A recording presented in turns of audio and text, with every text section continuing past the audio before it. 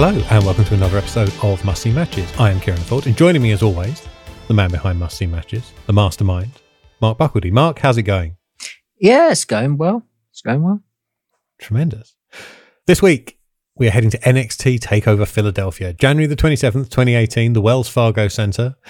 Johnny Gargano versus Andrade, Cien, Almas, the man I accidentally called Andrade last week in a bit that got edited out of the show, even though I know very well what his name is. Peter Andre Cien Almas. Yeah.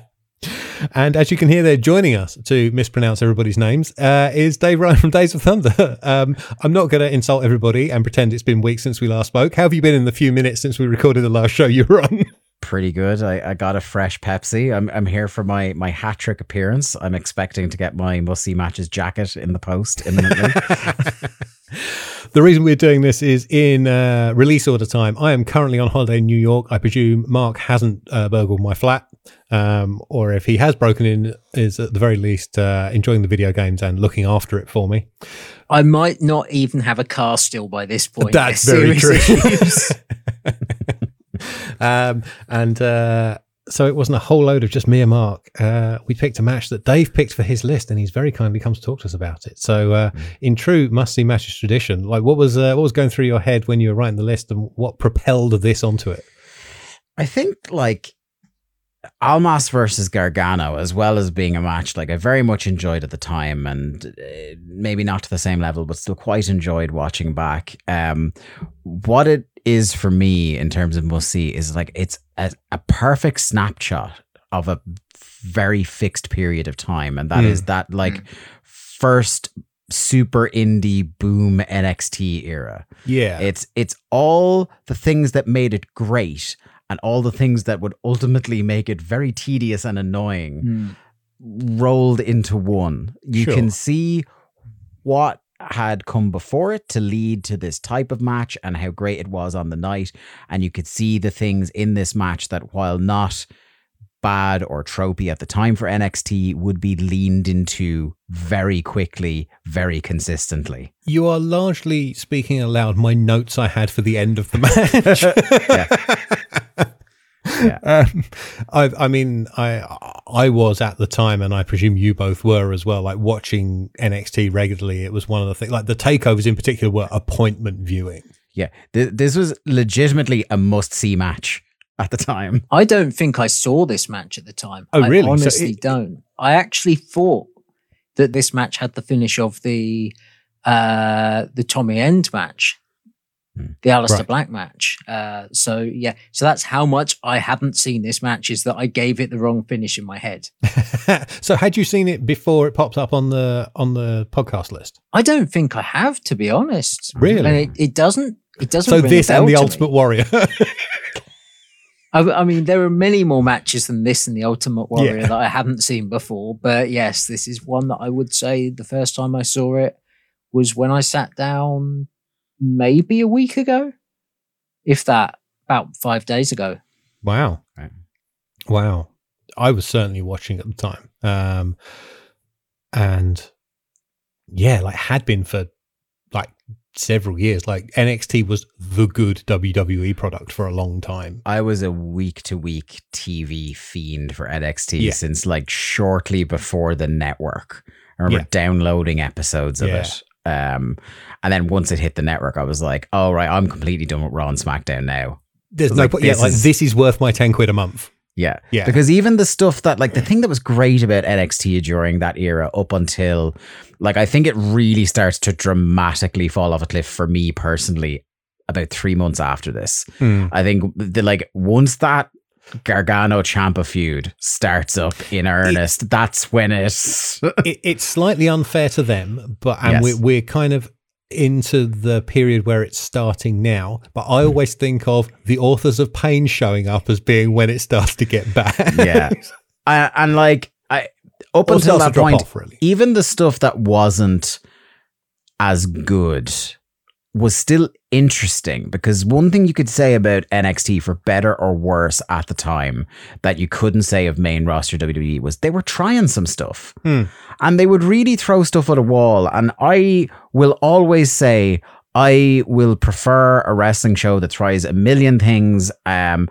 even if 70% of them are bad, it's still more fascinating than this kind of tepid, why fix what isn't broken, even though to me it is broken stuff that's on the main roster. That's why, like, I kind of, to draw a comparison between it and like Dynamite, is like I will still watch a bad Dynamite, one of the worst Dynamites, over any episode of main roster WWE, because at least like even the failures are interesting to me in a way that and that was the joy of NXT, with the high highs and even the lows were something interesting and something worth talking about. Yeah. I think the one thing that I'll say is I am very different from you two guys, because except for short periods of time, I've never really been a TV wrestling person. I've never been someone that can sit down and watch a show week to week. Yes, at the peak, at the beginning of my WWE viewing, like 2001, 2002, yes, I was. But it's kind of why I prefer Japanese wrestling, because you can get that couple of weeks break, and then it's on again, and it kind of gives me time to refresh. I mean, I don't watch a lot of TV these days. I'm not over-exaggerating. This is legit. I read more books last year than I watched episodes of television, including the news. Yes, as someone who follows your Twitter can attest, that is very much the truth. Yeah, you live the gimmick, brother. Yeah, absolutely. So in WWE, there's quite a bit going on around this time. So the next month would be the next night would be the Royal Rumble, with the first ever Women's Rumble, which Asuka wins.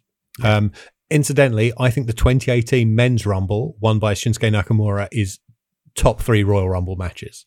Yeah. It's that 2001 and 1992 are my top 3 Rumble matches. Great match. Also, Ronda Rousey shows up at the end of the Women's Rumble, kicking off her full-time WWE roster move. And 2 days before this match, the announcement of the XFL reboot. So there is a lot going on in McWrestling land. Yeah. Do both? Is this the one where both participants in this match show up in the Rumble, or is it just Andrade?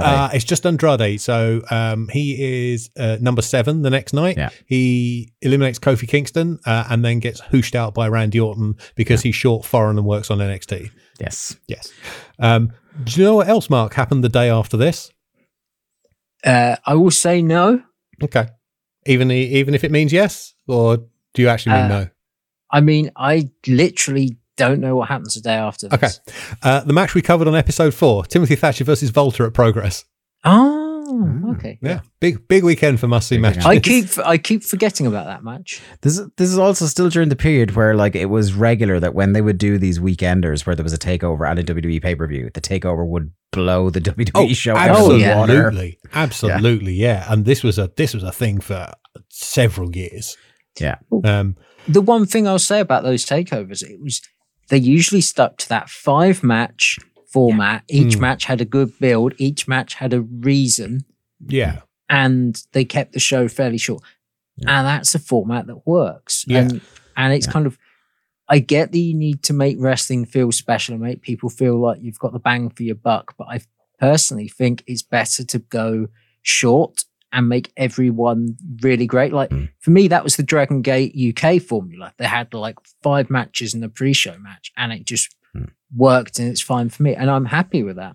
In NXT for those takeovers, that was how they made it worth it for people in the building. They would have 3 dark matches, but for the TV broadcast, it was a tight 2 hours and 5 matches, and that was it. And for the most part, they were good and a Baron Corbin squash. Yes, I was just going to say, so the WrestleMania weekend I went to the Takeover and I went to the WrestleMania, and it was Dallas, and the Takeover was DIY American Alpha, Joe Balor, Bailey Asuka, Nakamura, Sami Zayn, and then we had Austin Aries versus the Big Breakfast himself, Baron Corbin. I saw an unnecessary amount of Baron Corbin that weekend because if you remember, he also came into that Battle Royal, the Andre on the Sunday, and I had also seen him wrestle at Access. I was also there at Mania weekend, and I did not watch that NXT live. I don't know if it clashed, but I watched Ring of Honor instead, and distinctly remember a certain Mr. Hart trying to get him with his stoned cat on his arm. Yes, it clashed with night 1 of Supercard of Honor because I was at night 2 then.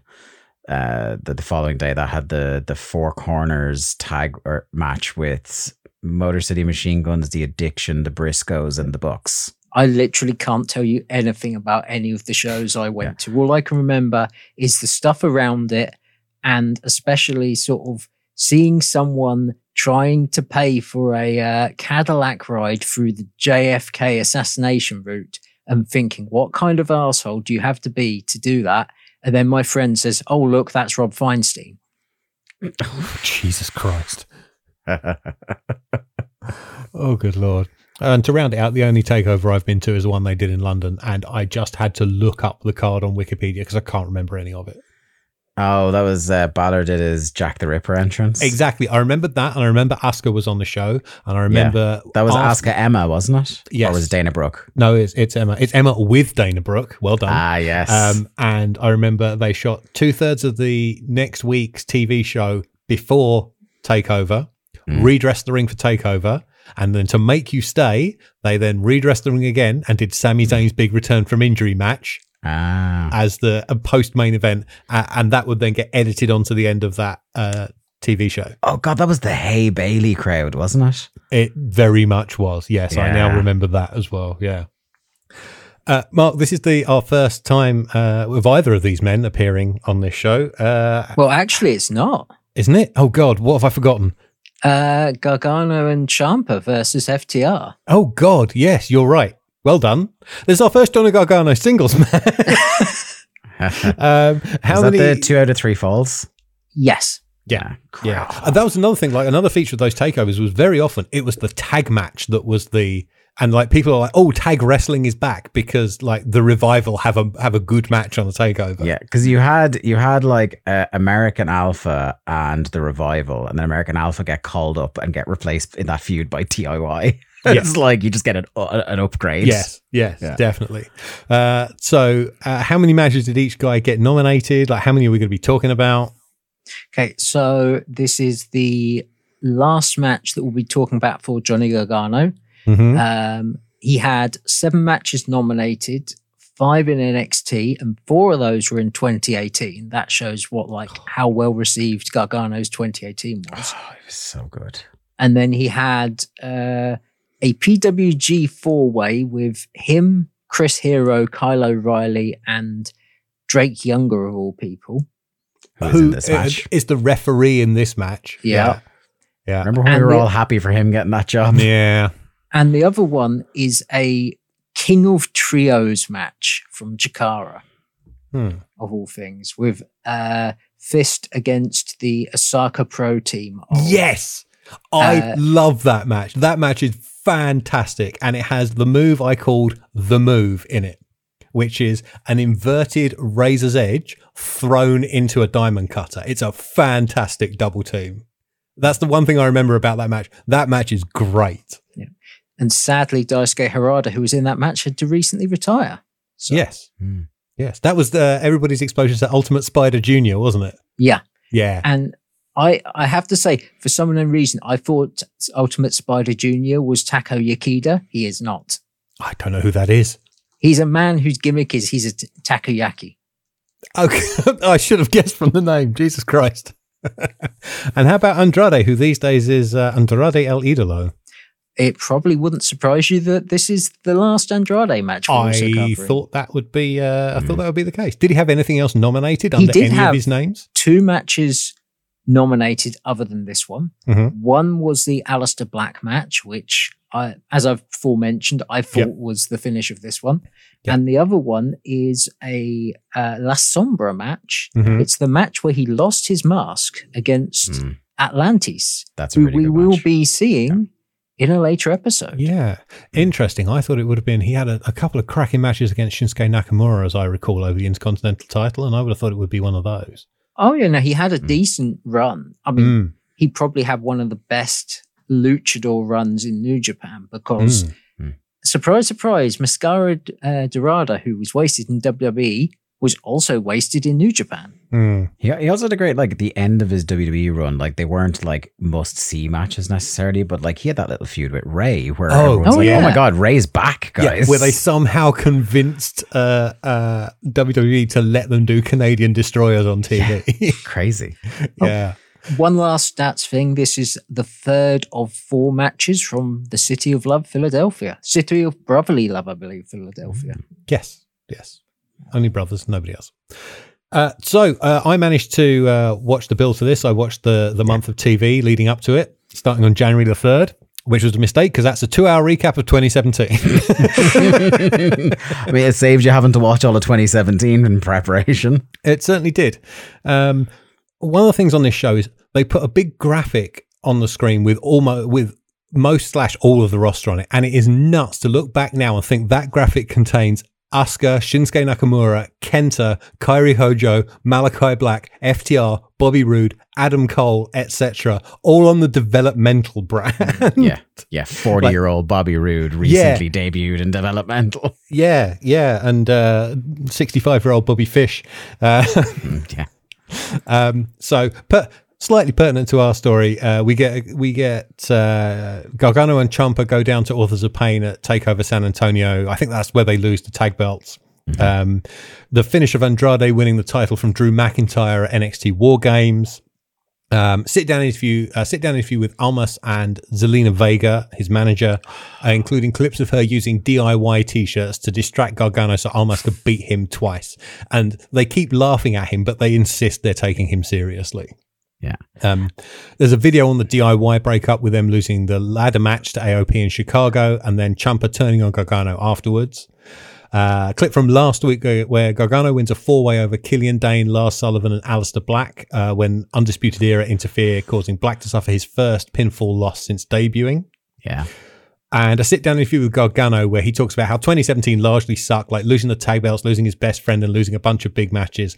But the thing about NXT is you only need one chance to get back on top. And I'm like, I think that's just WWE booking liking to beat small men over and over, to be honest. Yeah. It's interesting, like, coming into this match where Andrade was, because, like, he got the title because, like, Drew was supposed to be, like, their champion for a good while, and then Drew got hurt. And they happened upon, like, 2 things in quick succession really turned Andrade's career around in developmental, and that was the heel turn and then being put with Zelina. Yes. I mean, because he was drowning in NXT for months. When he had his fedora with the feather in and his suspenders, he was a joke. Oh God, I remember just drifting listlessly, and like it was. I think it's like part storyline and part reality. Like they're put together, and he was refocused, and like he became a star. Like everything about him was better. I think one of the big issues was his English was very limited, and not only is she a good WWE style talker and could handle the promos for him on TV, but was also helping him with translation and learning English behind the scenes. And he's reinvented. This company absolutely obsessed to this day with getting non-native English speakers to try and cut promos in English. Yes. Do you know what I mean? Like, it's just... Sometimes it works and sometimes it doesn't. So, there are a couple of other things I really liked on this episode, like outside of this, our story. There is the phenomenal ad for the 2K18 video game with the Snoop Dogg rap over it. The Be Like No One ad. Unbelievable piece of work. The only thing wrong with it is there are lots of cancelled people in it now. It's like, I only thought those games were crap. Yes, also that. There is a tremendous Asuka video. Because she has done 2 years in NXT and has left for the main roster undefeated. But part of the great stuff of that is Asuka speaking English. Like, so they have Ember Moon comes in and she's set up as the big challenger for Asuka.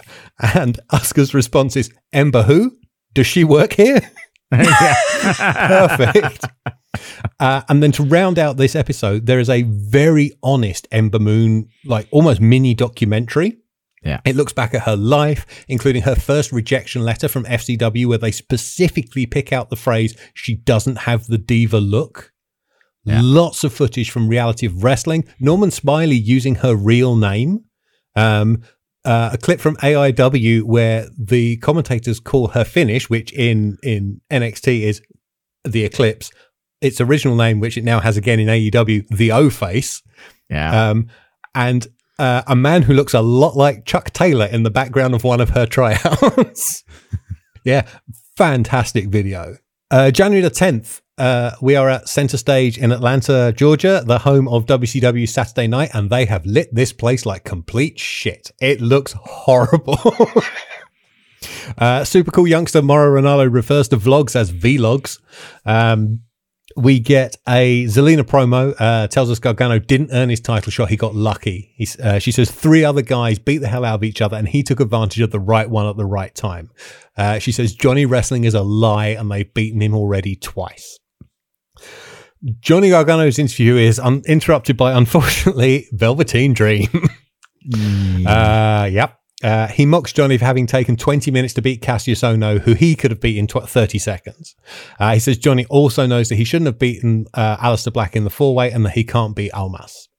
Asking Alexandria are our favourite band of this month. They have 2 songs to promote Takeover.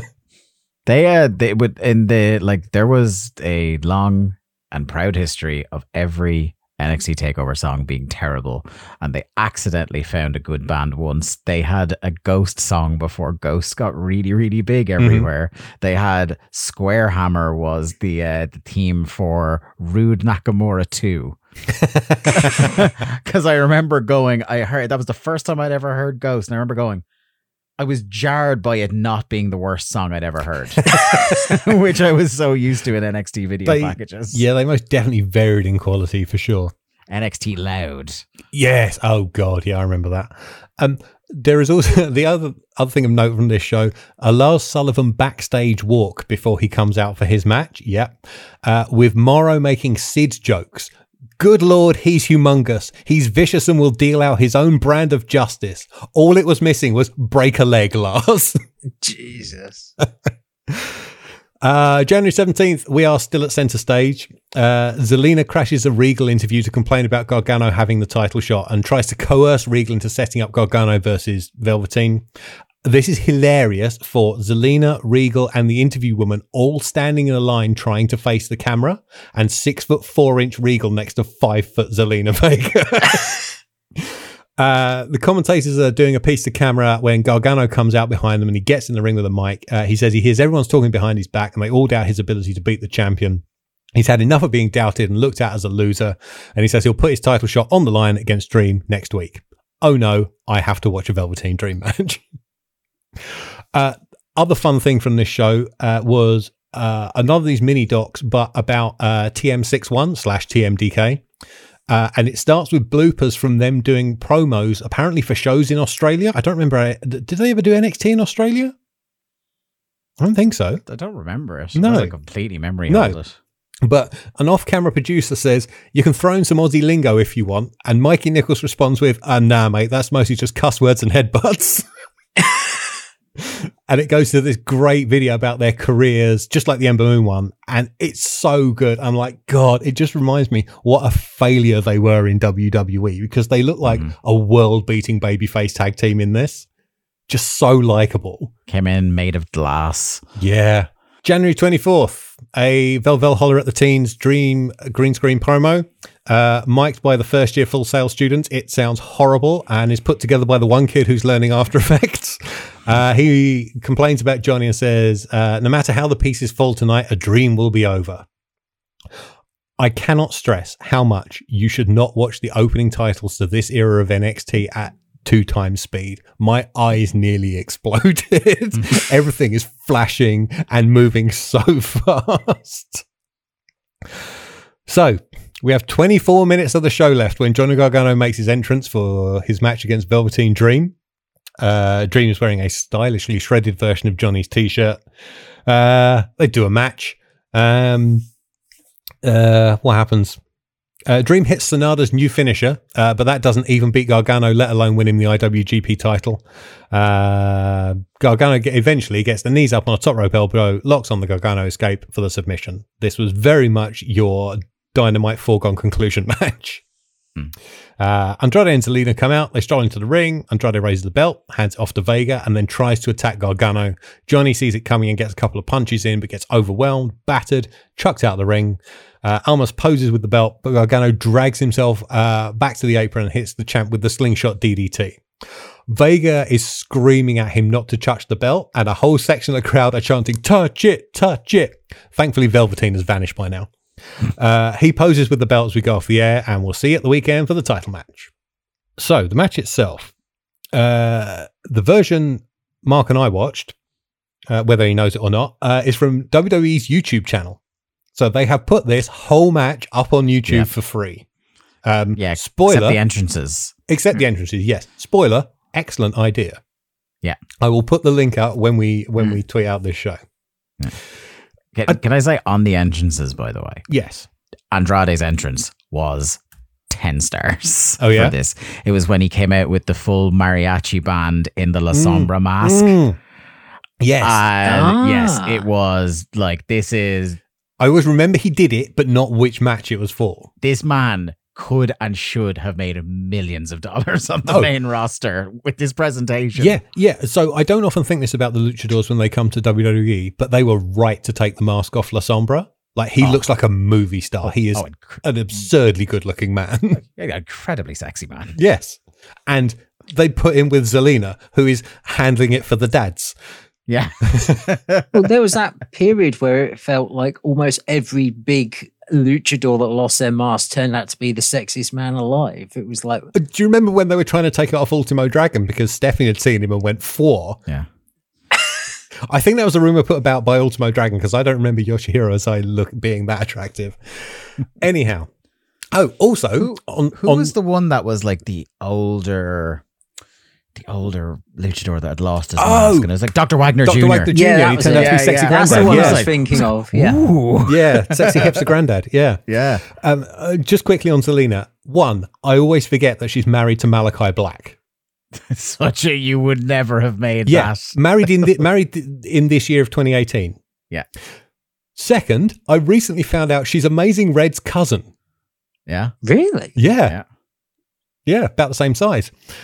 Wrestle, grapple. Morrow treads all over Percy Watson to tell us that Candice LeRae is here. She is shown on camera for the first time. Gargano's wife and new signing to NXT. Yeah, she had been in... was she in the first Mae Young Classic? I don't remember. I feel like she was, and she wasn't signed. And then she was signed by the second one. Those in the Cruiserweight Classics were sort of kind of treated as non-canon in NXT a bit. Yeah. God, they were great. Yeah. I had a hankering recently to go back and rewatch the Cruiserweight Classic. Yeah. I think it was when we were talking about Kota Ibushi on our final episode of DD Teach Mark. I was like, oh yeah, he did that.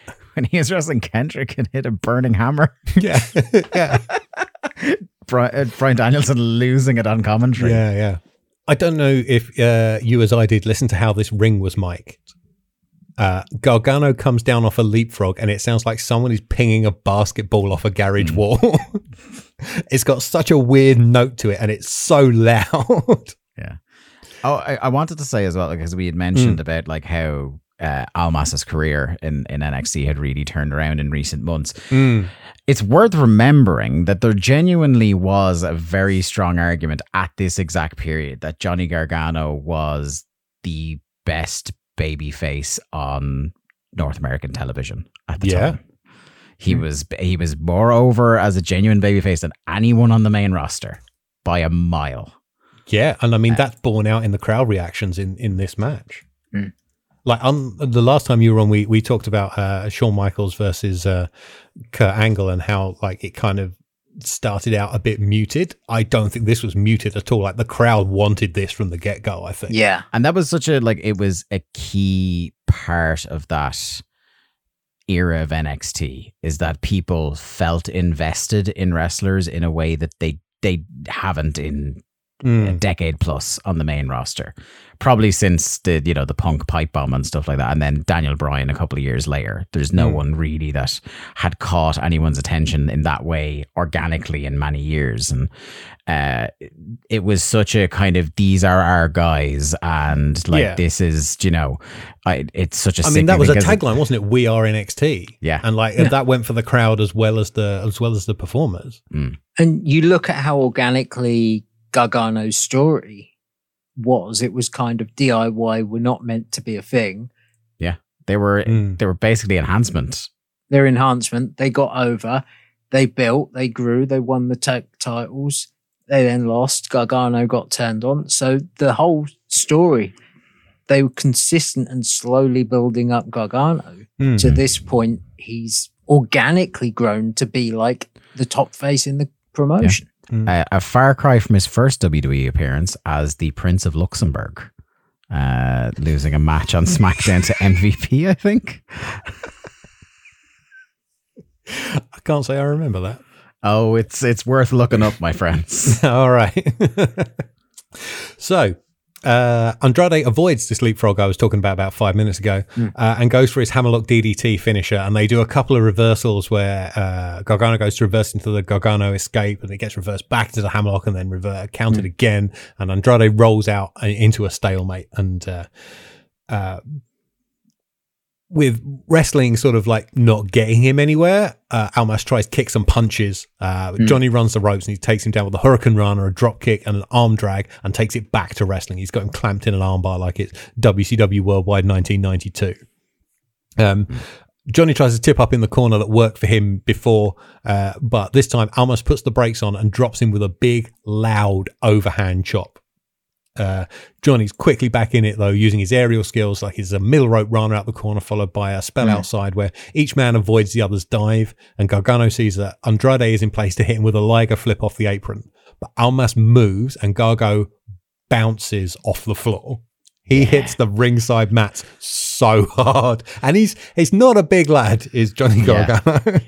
I winced. This dodge is great because Gargano, as he's flying, Andrade is literally touching him and almost, but not quite, hip tossing him. Literally, it's like he just sidesteps just enough.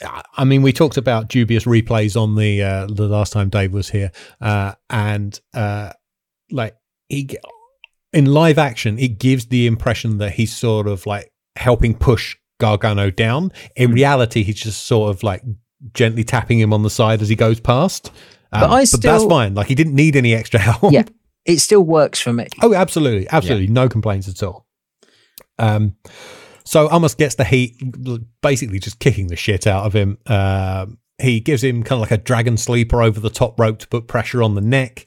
And then he's just leaning on him with a head and chin lock, softening up the head and neck for the hammerlock DDT. And it's not your usual like TV wrestling chin lock though. It looks more like, for a lot of it, looks more like Moxley's bully choke. Like really leaning down on the back of his neck. They do a sequence of counters ending in Gargano's like roll up leg sweep thing, and then his like seated twisting kick. I mean, that was really nice because the story they told in that series is that Gargano tweaked his back trying to do a suplex, so he did a move that didn't involve him doing any lifting. Yeah. Gargano tries the old rope-assisted Gamangiri, but Almas grabs the leg and uses it to drag him into the Tree of Woe, but misses the old stomp off the same corner and gets Jesus Christ, he gets an overhead belly-to-belly into the buckles where he lands right on the back of his head. Yeah. This looks like... They're very close to the turnbuckles when they do it, and usually like it will be people land on their back and like just their feet or their legs will hit the buckles and everybody thinks it's devastating. This was back of the head and neck straight down into the mat. Gross. The setup for the Tree of Woe was really nice and slick. It was probably one of the best Tree of Woe double stomp type spots in terms of it didn't, and spoiler for my thoughts on a lot of this match, it's like generally the execution for most of the spots in this match are kind of better than I expect the spots to be on paper. Yeah, there was a lot of organic setup to get into things. If you heard me chuckling, then it's because Dave has shared a picture of Johnny Gargano as the Prince of Luxembourg, which will be going out on Twitter when we release this show. Yeah, tremendous. I've seen it now. Tremendous. You can't unsee it, is the thing. No. And in fact, if I go out tomorrow night, I might wear that. That character's name, by the way, he did have a name, Cedric von Hausen. I see. What do we get here? Yay boo forearms that Gargano turns into clotheslines before taking full advantage with running forearms and his tornado flatliner out the corner. Just like the fountain pen, Johnny Gargano's refused to be written off time and again. I almost switched this off. Jesus Christ. Yeah. This is before Morrow becomes unbearable. Yeah. But like he teeters dangerously close on a couple of occasions. There was like a number of times during this match where I started typing, Morrow's really behaving himself. And then he would have one line where I'm like, oh, you. Yeah. Yeah. I didn't know. So for every match we do on the show, I watch it twice. I will do the fan watch where I get the flow of the match, and then I'll do the notes watch. I didn't notice this line the first time round. And as I was rewatching it today, this happened. And I pressed pause. I put down my iPad and I nearly had to go for a Vinny Ver High, Vinny goes for a walk. Good Lord. And this match it was supposed to have Nigel McGuinness on the call, but he was ill at the time. Yes. Yeah. They do mention that later on. I was wondering, where's Nigel? Because it's just Morrow and Percy Watson. Percy, who is generally not good at anything, was also shockingly decent calling this match. Yeah. No, he had this thing, like he was one of these people like where NXT would periodically have commentators that were, as a commentator, not very good, but at least seemed interested enough in what was happening when we were going through a period of like main roster commentators that couldn't be less interested in what's happening in the ring. He's got the David Crockett / Mongo McMichael thing. What he lacked in talent, he made up for in enthusiasm. Like he and Morrow are genuinely into this match as it progresses. Yeah. It actually kind of, there is a similarity between, I was thinking this when Titus did 2 matches on commentary over the most recent WrestleMania weekend. And I was like, he's not good as a commentator, but it's so refreshing to hear somebody that actually likes what they're watching. Yeah. Yes, very much so. So it looks like Almas is going to take control again when he spiders Tranquilos into the ropes, but he takes too long and runs into the slingshot spear for a great near fall. And what I loved about it was he didn't do the usual wrestler thing of slowing down and telegraphing that that's what was going to happen. He basically just kept running and let Johnny hit him. Sadly, I need to point out one of the things that irritated me much more than Mauro Ranallo for this whole match. That's a high bar. Bloody crowd. Oh, you mentioned this on Twitter recently, yes. Because at this point, we start getting the 1, 2, sweet chants, which are, and there's multiple times this crowd gets really obnoxious. I kind of learned to tune it out, I think, but you're right, yeah. And the worst bit is like when they go 1, 2, as in they're reacting to it, and then remember, we've got this shtick, so then do the sweet at the end. Yeah. I mean, might as well do it now. It comes later on. This is when Ty Dillinger had the perfect 10 gimmick. Oh, not and so with 10s. Every count the ref does for a count out, the crowd chant 10. Yeah. And I don't know if that is marginally better or worse than the British wrestling thing that was happening around the same time of counting 1 ahead of the referee. Ring of Honor also had a thing a few years before this where every time there was a count, the New York fans would chant Twinkies, which was as bad. It was like 1 Twinkies, 2 Twinkies. I was at a show in Ireland where some fans that had flown in from the UK tried to do the count of 1 off the referee thing in a match early on the card. All I will say about how that was received in the room was they did not try it a second time. Fair enough. It's not the first time the British have tried something terrible in Ireland. No. Andrade turns a flying head scissors into like a face-first slam thing and then hit what I never know what it's called. I called it Kota Ibushi's recovery moonsault, where he does a moonsault off the top, but the guy rolls away, and so he hits a one from the mat instead. It was his version of that as well. I always thought was one of the ones where it actually looked like he was stopping himself from hitting. It didn't look like this flawless gymnastics move. It looked like he kind of stumbled a little to catch his place and then did the second moonsault. Yes, Kota Ibushi is slightly too good to do this spot he came up with himself. Yes. The problem I always have with that spot is that it's very hard to make it look like you weren't planning to do the double moonsault the entire time. Yes. And this is probably as close as you could get. Yes. I think so. They go back to trading forearms, but not one for one. Like each guy gets in a few each time until Andrade drops him with what I called a rocket of a spinning back elbow. The Judas effect has never looked this good. It was 16 months before the Judas effect, and it's 16 times better than any of them. Gargano responds with a super kick for his own near fall, and then they do a spot where they each hit a right arm clothesline, then a left arm clothesline, and then a simultaneous slap for a double down. Yeah. So this is like this is like a 35-minute match. Like for most of the first 20 minutes, it's non-stop. Oh, yeah. I mean, like there are a few holds and then there's exhaustion later on, but the general pace of this match is nuts. Yeah, it's and go. And the crowd, again, after, like you said, this is peak era NXT, so this crowd would have been losing it for stuff all night. And they managed to keep with this match. Yeah. And they are going absolutely bananas right through the end of it. They have a scrap in the corner that ends when Gargano slips out of the mounted 10 punch, pulling Andrade's arm as he does so, getting him in perfect position for Ospreay's cheeky Nando's kick.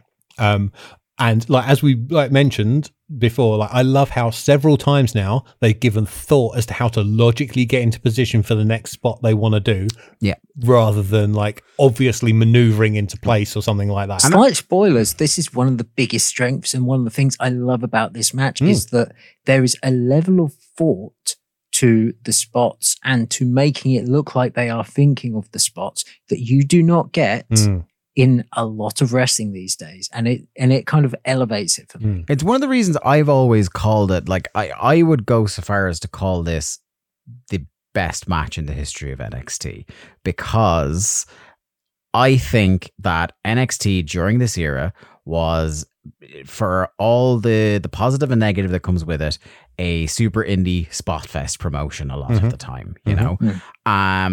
And the stuff that really separates the wheat from the chaff in NXT are those matches that you exactly described perfectly there, Mark. The ones that have the little additional layer of thought. It's not, we're going to do this cool move, we're going to do that cool move. There's reasons why these moves are happening now. And there's also reasons to get you into the position for these moves to happen. Not we have to run over here because this is where we're doing this bit now. Yeah. Everything flowed so well. The connective tissue between the high spots was there, and it made it a more satisfying meal. We should also say, like, on top of the pace, on top of that connective tissue, their execution throughout is pretty much flawless. They are so good in this match. Yeah. Almas backflips out of a sunset flip powerbomb and hits Gargano with his signature drive-through double knee strike in the corner. Those knees were just killer. Yeah.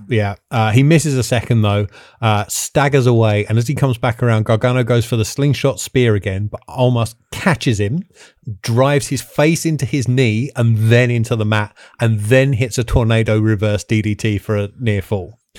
The crowd give them a standing ovation. Yeah. Because like all that you described happens in about 10 seconds. Yeah. And as I said, perfectly executed as well. Yeah. Gargano avoids the hammerlock DDT and whatever would have come out of a fireman's carry out on the apron, and hits his slingshot DDT out there instead. This is where the dickhead crowd are chanting 10 along with the ref's counts.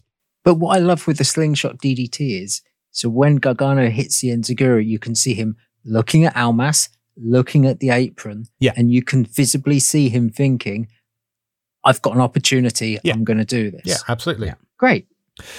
Back inside, Johnny takes a crack at Gargano escape, but Almas uses a jawbreaker and then the spinning back elbow again to knock him down in the corner.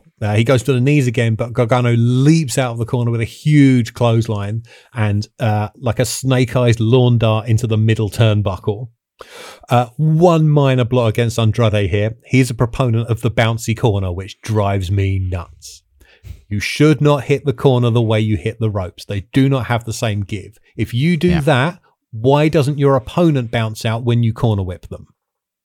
It's one of the little pieces of logic that's been eroded away in pro wrestling over the past like 10 to 15 years that drives me up the wall. when you manage to make an Irish whip spot less credible than the concept of the Irish whip. Yeah. So the crowd are on their feet again as he prepares for a super kick to the kneeling Andrade, which is like, that was Johnny's half of the old DIY finisher. Yeah. And it was pointed out that this was the first time he'd done that since the split. Did they do, now it's a sliver of something is coming back to me. Did they do a thing where he didn't have the confidence to do it? Like he would go into the corner and he would start to do the pose and then he would have like DIY PTSD and couldn't do it, and that was how he lost a bunch of matches. Yeah, it was like part PTSD, and like they were telling it that it was like either, you know, the trauma of what happened with Tommaso, and also he's trying to prove he's not defined by DIY anymore as well. You know, that thing. Yes, and this was the time where like this was the time to bring out the old favorites and the big guns in this match. Yeah. Because there's the other thing as well, like as well as the losing a string of matches, like Johnny Gargano's arc in NXT was always losing the big one. Yeah. Yeah. Zelina though, like she distracts him rather than him distracting himself. She takes a swipe at his foot and that allows Andrade to smash him into the corner with a drop kick. Gargano though turns the hammerlock DDT into a small package and then hits the kick he was looking for two roof-raising near falls. As Johnny climbs the buckles from the outside, Andrade swipes out his legs, again finding an organic way to put him in the tree of woe. This time hanging from the middle turnbuckle down outside the ring. This time, though, Andrade gets the stomp all the way to the floor, which... Johnny's head and neck smash into the apron, and then he somehow turns around and I think gets his forehead caught under the rope as well as he tumbles. Sort of like it's a low key version of. Do you remember that bump Vince McMahon took over the top rope for China in like a battle royal in 1999, where he gets his neck caught under the bottom rope and then it slingshots his head like a basketball back down onto the apron? Yes, this is the gentler version of that, but still can't have been too much fun. So Andrade's hit the stomp, and he follows it up by repeatedly smashing the back of Gargano's head against the apron LED board that they have on the side of the ring at this time. Drive-through knees again. Johnny kicks out. They throw exhausted strikes back and forth before Johnny finds it in him to uncork a super kick and a poison rana. Not commonplace in any of WWE in 2018. And this is, again, it was something that like, one of the signs of something that at the time was completely like, oh my God, I can't believe they just did that on a takeover show, and would become something that was beaten to goddamn death. Not just in NXT, but like I think the Poison Rana, like we can put that on the shelf now for a good 10 years with all our destroyers and super kicks now. Thank you very much. Yes, unless it's Vikingo doing that incredible double springboard no look backwards one he does. Yes, okay. Yeah. He's allowed. Dave, me and Kieran are big fans of Harashima, and Harashima does the Poison Rana and has been doing it as a regular spot since 2006. And let's just say the level of execution is, if you're lucky, 50-50. It's like Will Ospreay wanting to use the Spanish Fly in every match when half his opponents can't bump for it. Just the physics of it, like backflipping onto your own head with someone else sitting on your shoulders is just not an easy thing to do. And if you're going to do it, it's not going to be in the first 10 seconds of a match. It's going to be after 20 minutes of like beating the shit out of each other. And, you know, I think a lot of big moves fall apart because of how late they were practiced fresh, and then they try it late in the match and everybody's tired and sweaty and just can't hold up and do it. Anyway, we're getting off track. It looks like, I've talked about perfect execution. It looks like Almas loses his grip while assisting on the old La Mystica / Torbellino, but Gargano manages to hang on and gets the Gargano escape fully applied for the first time. I just love how this looks. Yes, it's messy, but I love the messiness. It's great. Oh, yeah. It looks wasn't a complaint. It looks like Gargano's got control. Then, oh shit, Andrade's got control. Oh no, Gargano's got it back and got into position. So it's great. Andrade fights, and Zelina runs around the ring and grabs his hand. And when the ref gets up to admonish her, Almas thumbs Johnny in the eye to get free. Lovely stuff. Yeah. Gargano avoids the hammerlock DDT again by backdropping Almas to the floor and then hits a tope to the back of the neck. Gruesome. Like 25 minutes into a match. Yeah. It's the tope. Andrade had no chance of seeing this coming. No. Yeah. It's proper trust. As he rolls Andrade back in, though, Vega comes off the apron with her own Hurricane Rana, sending Gargano into the steps. Which is like her high spot. Yeah. She had a couple of things she could do very well, and this was one of them. Yeah. And she'd do it in a lot of his matches as well. Yeah. You always knew if she was in the flat boots, someone was getting the Rana. Yeah. But this plays into and this is something I love about it. Like she does. Again, there's a rule of threes thing happening here with the hammerlock DDT attempts, but also with the Zelina interfering attempts. Yeah. She does her two usual interference spots, which is to distract the referee and hit the Rana on the dude. And then when she goes the third time is when she's thwarted, but we'll talk about that shortly. Yeah. So she's screaming at Almas to get him and finish him, and Almas grabs in, hammerlock DDT, 1, 2, Gargano kicks out, and the Wells Fargo Center goes ape shit. Had anyone kicked out of the hammerlock DDT? I don't know. At this point. I don't know. I don't know if they did it in the Drew match because he did a top rope version to finish Drew off. The draping one. Yeah. I love the kick out here because the way Andrade does the cover, it's quite lazy and he's kind of covering the lower body and Gargano only just raises the shoulder and you've got this brilliant sort of storyline cover that if Andrade had focused on a top of the body lateral press, Gargano couldn't have kicked out. So Johnny rolls to the floor, just exhausted, rolls to the floor on the other side of the ring, and Zelina marches around to have another go. And then the roof comes off the place as Candice jumps over the barrier and spears her. The camera switches also go wild as LeRae pounds her on the floor, throws her into the barricade, and then chases her through the crowd. This was the only time that the direction really got on my tits in this match. They had mostly avoided all the tropes and shit we get now. Because this existed in a world that Kevin Dunn and Vince McMahon didn't care about. The production on NXT was generally far less obnoxious. Yes, that's true. Particularly of the weekly TV show, I think it got to the point where some more of quote unquote the professionals were sent down for the takeovers to make them look big time. But the TV, I don't even know if the TV was handled a lot by Full Sail students in some respects. I know shortly before this is when Sean starts backstage. Right. Yeah. Because Gargano's run towards the title was his first pet project because he loves Gargano. Yeah. And you wouldn't get to see the ills of Sean's influence for a couple of months yet. The Why Am I So Violent faces are just round the corner. Yes. So importantly here, the element that caused Gargano to lose his last two matches to Almas is no longer a factor. Yeah. She has been chased somewhere backstage.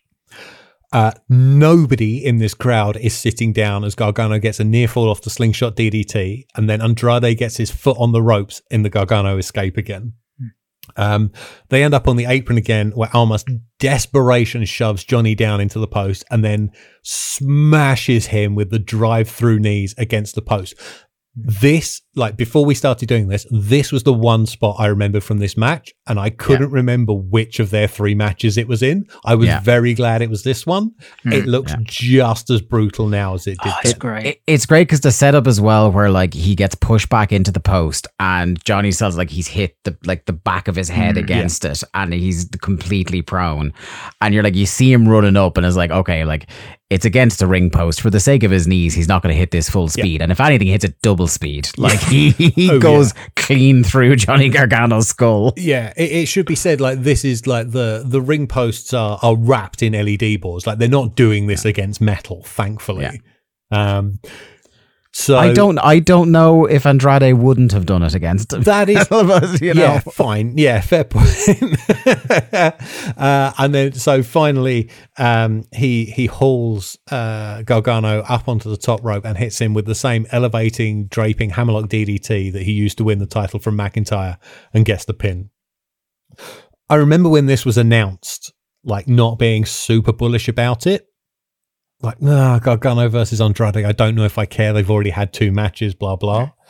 And then watching it live on the next day and just being blown away. Like, I honestly don't think either guy has been better before or since, and they both managed to have their best day at the same time. Yeah, I think this is a peak for both of them. Yeah, I think that they had this insane... This would happen sometimes in NXT, where you'd put 2 guys against each other and you go...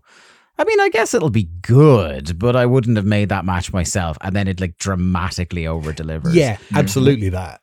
One of the other ones I think of particularly was Adam Cole and Aleister Black. When they did that takeover match, you know, where, there's a That's this takeover. Is it? It's early on in this night it's where Adam Cole does the spot where he goes spine first onto the chairs that are pointed the wrong way around. Yes, it is. Where it was just like, I remember just going, I wouldn't have put those 2 together in a match, and they murdered each other. Yeah. I might go back and watch this full show now. Yeah, I was just bringing it up, yeah. Undisputed Era versus Authors of Pain, Velveteen versus Cassius Ohno, Ember Moon versus Shayna Baszler, Aleister Black versus Adam Cole, and then Almas versus Gargano. It's a good night at the races. Yeah, so as we kind of like touched on at the beginning, like, I think this is a tremendous example of modern US wrestling, say like from the last 10 years. And if somebody who didn't watch at the time like asked what the big deal was about Black and Gold, Triple H, Super Indie, NXT, show them this and say, we basically got one of these every couple of months. I really enjoyed this. I thought this was fantastic. The definitive NXT matches of this era are the 2 out of 3 Falls tag match, DIY Revival, and for me, Nakamura and Zayn. Yeah. Those are my 3 that I would show to anybody before anything else. Which, interestingly, we've covered all 3. Yeah. And rightfully so, gentlemen. You're doing your jobs very well. Yes. Mark, where'd you land on this? I like this a hell of a lot more than I expected to coming into this. I remembered it was well received. I didn't remember too much. I expected to prefer Angle versus Michaels, and I much prefer this match to Kurt Angle versus Shawn Michaels. It's like, I mean, I liked it slightly less on my second watch, but for me, it's like, this is incredible action. It's incredible pace. But the thing that they do is the execution is great, but constantly they are doing things in this match to make it logical, to make it believable, to, as you said earlier, Dave, the connective tissue for this style match, this is probably the best level of connective tissue you can get in US indie wrestling. It's it doesn't hurt the pace. It actually gives things a little bit of time to breathe, but not too much. And for me, so we're kind of around the period where the NXT forced epic is becoming a thing, because NXT and WWE know that this is the kind of thing that gets them the reputation. So they're trying to manufacture this with wrestlers who, quite frankly, can't do it. And the best way to describe it is, a wrestling match is like making a meal from a recipe. And when you're in a place like NXT, you're given ingredients that you can and can't use. You're given techniques you have to use. You've got to do a certain style. So you've got these limitations. And this is a perfect example of where the wrestlers have looked at the ingredients and they know exactly how to use the ingredients. And there's elements here like, they subvert your expectations on certain tropes. They use spots like a tope way later in the match than you expect. And this is a match where they've clearly thought about it, and it just 100% works. And as you say, I don't think Gargano's had a better match. I don't think Andrade's had a better match. It just 100% works. It's not a miracle because they've put the work in, but this is just fantastic. And yeah, I'm going to say it. This is must see because this is kind of the definition of what you could get from this style. And the problem is WWE were chasing this repeatedly and getting diminishing returns. I mean, the very next like major feud was where it started to get like really obnoxious for me because like the very end where we go off the air is Ciampa returns and beats Johnny Gargano to death with a crutch as we go off the air. And it's this feud where the obnoxious NXT forced epic tropes. So my note is Almas leaves with Zelina and the belt, and Candice helps Johnny up the ramp as the crowd give him an ovation. They get to the stage, turn to face the arena, and the injured Tommaso Ciampa speeds out and smashes Johnny across the back with his crutch. Kicking off the decline, ? Yeah. My title for this document that I wrote my notes in is It's All Downhill From Here.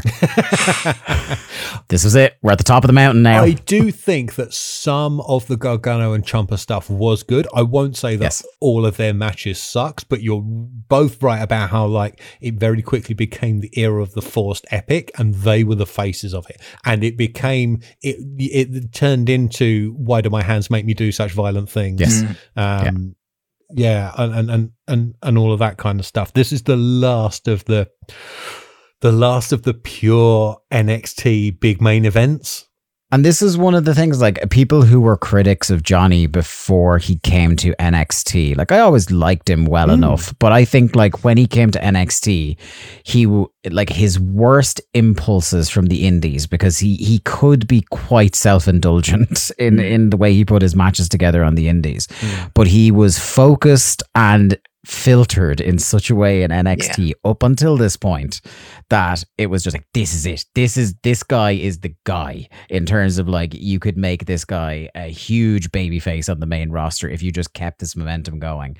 And then with Sean down there and everybody liking the smell of their own farts a bit too much, everyone got indulgent. Everyone got to the trying to make fetch happen. We're going to tell you that this is an epic until you believe us. And look, for better or worse, now their audience believes them. When WWE tells you this guy is a legend, this match is great, no one who consistently watches that product now has a critical eye on it all. Because they're like, yes, the bloodline it's cinema.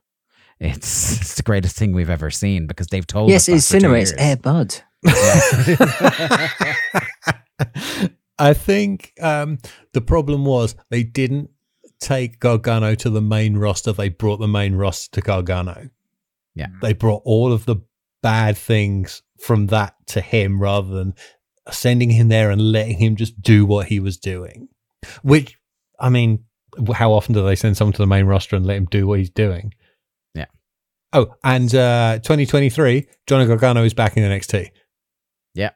What have we accomplished? And probably in that takeover of WrestleMania weekend had his best match since he had been in NXT the first time. So to wrap this up and get it back into the format of the show, Dave, you brought this to us. Do you still feel about it now as you did then, and when you put it on your list? Yeah, I think this is a really special match. Like I said, I think this is the best match, the best single match of this era of NXT. I think it's the exemplar for what they were trying to do and would later try to do to a fault, as we've said. This is the match I would show people for either NXT or for either of these two men to explain why I'm so mad at where they are relatively now. I think this, like I said to open the show, I think this is a real snapshot of a period of time, and I look back on it very fondly at that time. That, like, you're the same as me, Karen, where, like, I was carving out time to watch these takeovers live because I could not miss them. Yeah, and I can't imagine feeling that way about anything with WWE pause on it now. No, absolutely not. So just quickly, from the Observer, 423 people responded to Dave's request for feedback. 422 of them gave the show a thumbs up, and the other one went thumbs in the middle. 377 of them called this match the match of the night, and pretty much the few remaining went for Black versus Cole. 5 stars. The first WWE 5-star match since CM Punk versus John Cena 7 years previously, and the first of 4 for Johnny Gargano. Finished third in the Observer Awards, for Match of the Year, behind Tanahashi versus Ibushi that we covered on episode 43, and an Omega versus Okada match that we're not going to get to for at least 6 months. Dave, thank you very much again for joining us. Where can people go to listen to you talking about Jackie Chan's cock and balls? Absolute pleasure as always, folks. Yes, your premium Jackie Chan hog talk happens over at largemanapears.com, which is the Patreon for my podcast with myself and Lee Malone, Days of Thunder, our podcast where every 2 weeks we look at we have been looking at every episode of WCW Thunder in sequence to see if World Championship Wrestling makes more or less sense when you only watch the B show. Have you come close to a conclusion yet? I'm sad is my conclusion at the moment.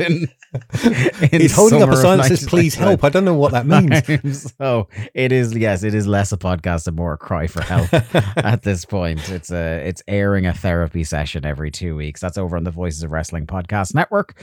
You can check that out every 2 weeks. And if you enjoy what myself and Lee do there, we have plenty more for just €5 a month at largemanapears.com, the Days of Thunder Patreon, where we review movies.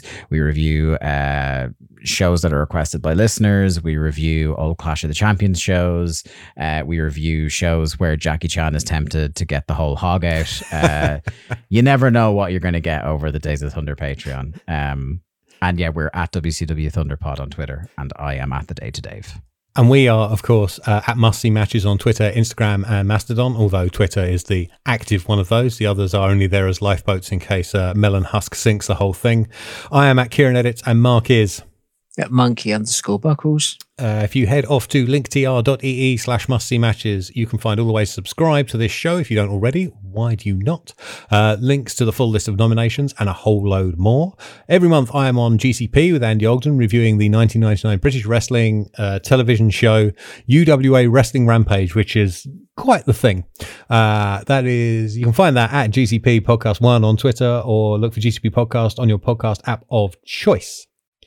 Next week, we rewind to SummerSlam 91 to talk Bret Hart versus Mr. Perfect. And joining us will be the man, the myth, the legend, Arnold Furious. So make sure you're here for that. Thank you very much for listening, and goodbye.